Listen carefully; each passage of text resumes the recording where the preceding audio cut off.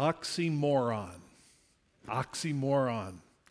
The word literally means pointedly foolish. The Oxford English Dictionary defines it like this: a figure of speech in which apparently contradictory terms appear in conjunction. So, for example, jumbo shrimp, oxymoron. Crash landing, oxymoron. Deafening silence, oxymoron. And to that list, Kenny's already alluded to this fact, Good Friday could be added. Because how is it that the Friday on which Jesus, the one by whom and through whom and for whom all things were created and in whom all things hold together, how is it that that Friday on which he was killed by those whom he had created, no less, is in any way good? And so during our few moments tonight, that's the question we want to answer. Why is Good Friday good? Why is the day on which Jesus died worth not only remembering, but proclaiming? It's an important question, especially since we remember and proclaim the death of Jesus in a very pronounced way 2 times a month, and as you can tell, we're prepared to do so again tonight. So why is Good Friday good? We'll consider the answer to that question from 2 different passages of Scripture. First, in some words spoken by Jesus that are found in Luke 22, and then in some words that are spoken about Jesus, and those are in Isaiah 53, already beautifully read by Jan Buck. So that's the way forward tonight.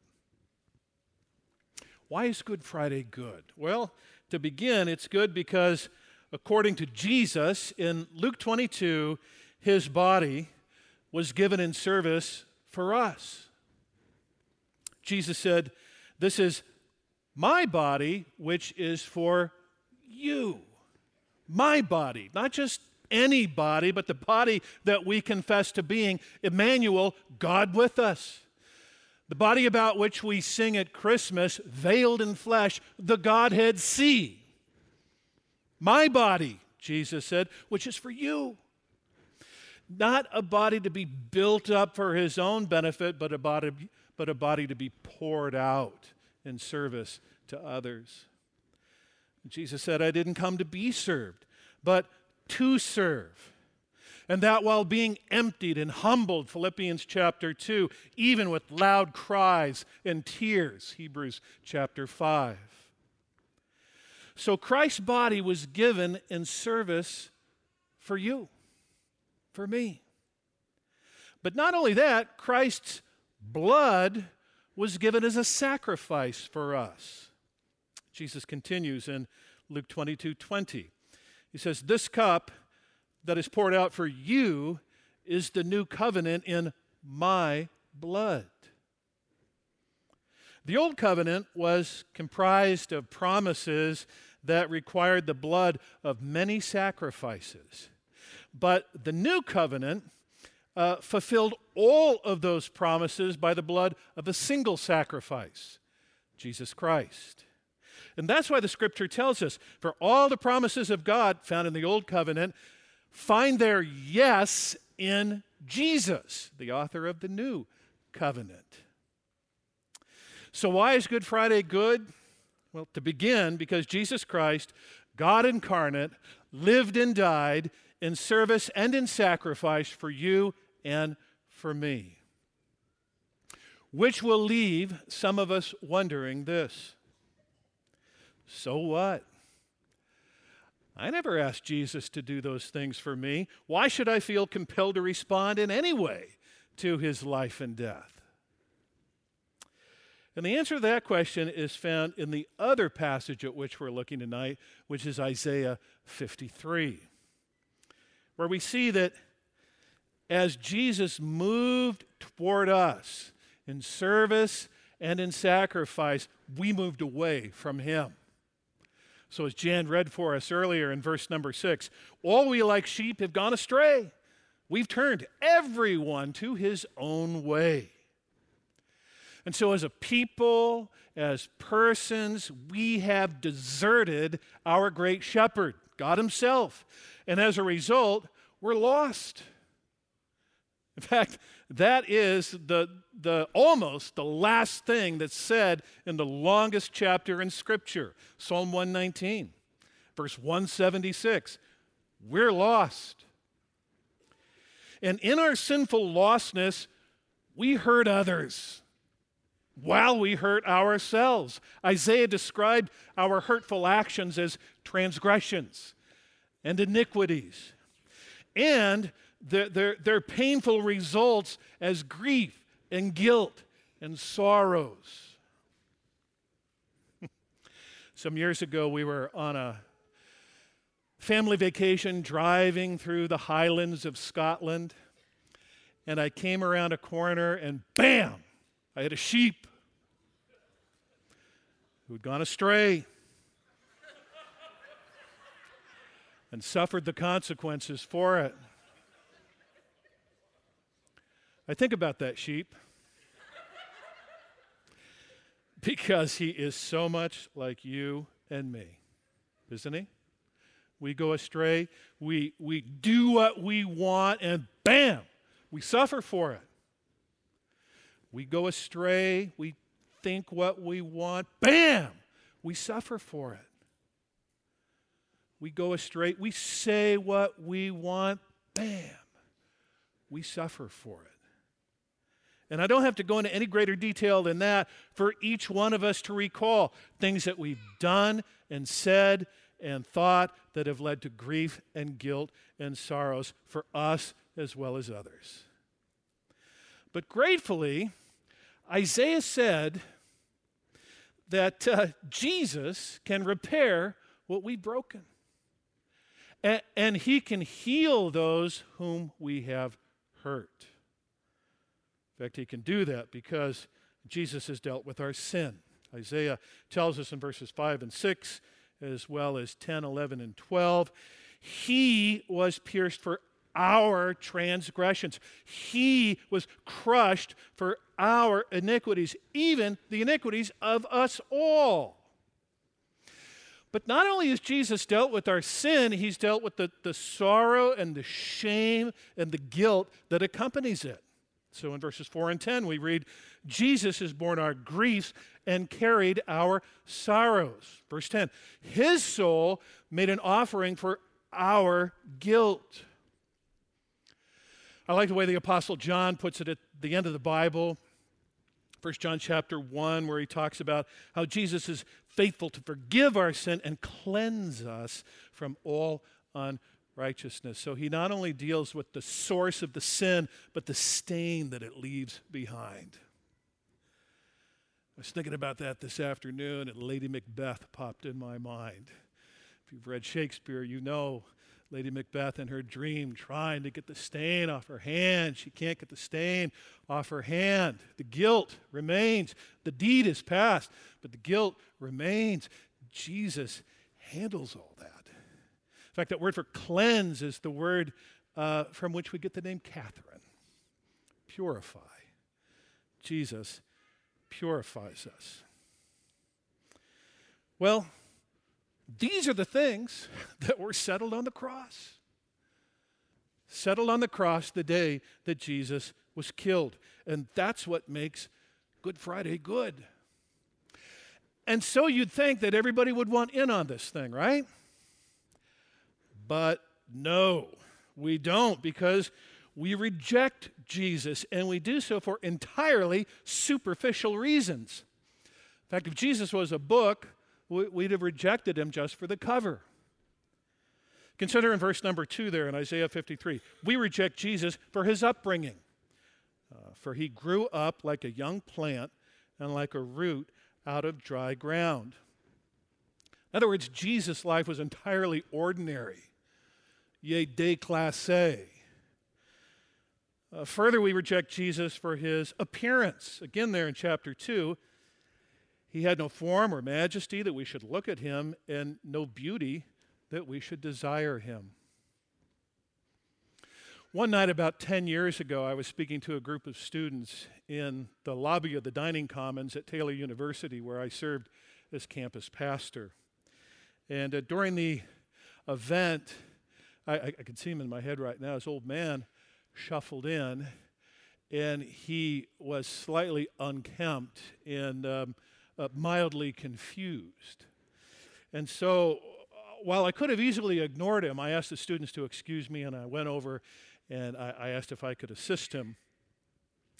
And when I was done, I returned to the students whose attention had long since turned away from the man and was on to other things. But I asked them the question, do any of you know who he is? And they neither knew nor, it was pretty obvious, really cared. And I said, he's the one whose name is on the front of this building. That's Art Hodson. See, in Grant County, Indiana, the name Art Hodson is either connected to buildings like Hodson Dining Commons at Taylor University, the campus center at White's Family Center up in Wabash, or a residence hall over at Indiana Wesleyan University in Marion, or it's connected to money, almost $14 million of which Hodson gave to Taylor upon his death. And that was just one gift that he gave. But on that night, and the poignancy in the moment did not escape me, and it remains with me to this night. The irony of it all. Art Hodson, who did so much for so many, even those students who were sitting right there, well, he had no form or majesty that we should look at him, and no beauty that we should desire him. And then there was Jesus, who did so much more, for so many more, and wasn't even regarded. Finally, we reject Jesus for his lack of acceptance. Not that he wasn't accepting, but that no one accepted him. Verse number 3, he was despised and rejected by men, a man of sorrows and acquainted with grief, and one from whom men hide their faces, he was despised. And because Jesus was rejected for his upbringing and his appearance and his lack of acceptance, verse number 3 concludes, we esteemed him not. And verse number 4 goes so far as to state that if we esteemed him at all, we esteemed him stricken, smitten by God, afflicted. But here's the thing. None of that kept Jesus from moving toward us. While we rejected him, Jesus redeemed us. In verse number 5 there, Isaiah says, upon him was the chastisement that brought us peace. With his wounds, we are healed. What a transaction. Jesus receives the chastisement that I deserve, and in return, I get peace. Jesus gets the wounds that I deserve, and I'm healed. That transaction cost Jesus everything. But it secured for us a relationship with him. And that's why Good Friday is good. Some of you know Jerry Root. They have taken a course from him over at Biola, heard him on the radio. Jerry was my youth pastor when I was a teenager and was especially fond of a story that illustrates this great transaction that took place on Good Friday. I think I've told it before, but it bears repeating again tonight. It's about a boy who built a boat, and he drew up the design, and he bought all of the pieces and parts, and then he assembled it very carefully and lovingly. And then came the afternoon for the boat's maiden voyage, and so he went to the local park. It was a large lake there, maybe something like Laguna Lake Park, and he set the sail and he placed the boat in the water, and he watched it take off. And the boy was absolutely thrilled with what he saw. I mean, the appearance of the boat against the afternoon sky, and the ease with which it traveled across the water, and the speed at which it went. But very soon, his excitement was eclipsed by sadness. You can hear it coming, because his boat, that boat that he designed and lovingly put together, well, his boat had sailed so far away from him that it sailed out of sight. And it was gone. And with it, the sunlight. His boat was lost. So a number of months later, the boy's walking down the street. He's in the downtown section of his hometown. And in the window of a local pawn shop is the boat. His boat. So he busts through the front door and he runs to the counter and he asks the proprietor, "How much is that boat in the window?" And the proprietor tells him, and immediately he realizes that that's all the money he has. But no price is too great for him to redeem his boat. So he goes home, he fills his pockets with all the money that he had been collecting in his little banks, and he went back to the pawn shop and he poured it all out onto the counter, and the proprietor went and he got the boat. And he handed it to the boy, and the boy clutched it close to him. And as he was walking out of the shop, the proprietor overheard the boy saying, "You're twice mine. First I made you, and now I bought you. You're twice mine." And that's what makes Good Friday good. The one who made us is also the one who bought us. The one against whom we rebelled is the one by whom we were redeemed. Good Friday is not an oxymoron, but as the Apostle Peter put it, he himself bore our sins in his body that we might die to sin and live to righteousness. For by his wounds you have been healed. For you were straying like sheep, but now you've returned to the shepherd and overseer of your souls. And so as we come to the table tonight, we acknowledge, by way of the bread, Jesus' sinless life of service. And by way of the cup, Jesus' sinless sacrifice for our sins, both of which were for us. And as we do, we want to confess our sins for which Jesus died. Maybe you've never confessed your sins to Jesus. One way to do that is by way of this little card that you were handed tonight on the way in. Jesus was delivered up for my, well, you know your sin. You might just want to write it down. And another. And another. Or, you know what? You could write, "I am a sinner." Doesn't have so much to do with what I've done, but who I am. I'm fundamentally opposed to God. Then take that card, jot those things down, take that card, and then in a moment, symbolically, give it to Jesus by placing it in one of these receptacles here at the end of each aisle. And then, once you've given that to Jesus, receive from him the bread, which represents his body, and then the juice, which represents his blood, both of which were given for you. Maybe you've confessed your sin to Christ, but you continue to especially struggle with one particular sin. Write that down on the card. Give it again to Jesus. And when you do, receive from him his body and his blood, both of which were given for you.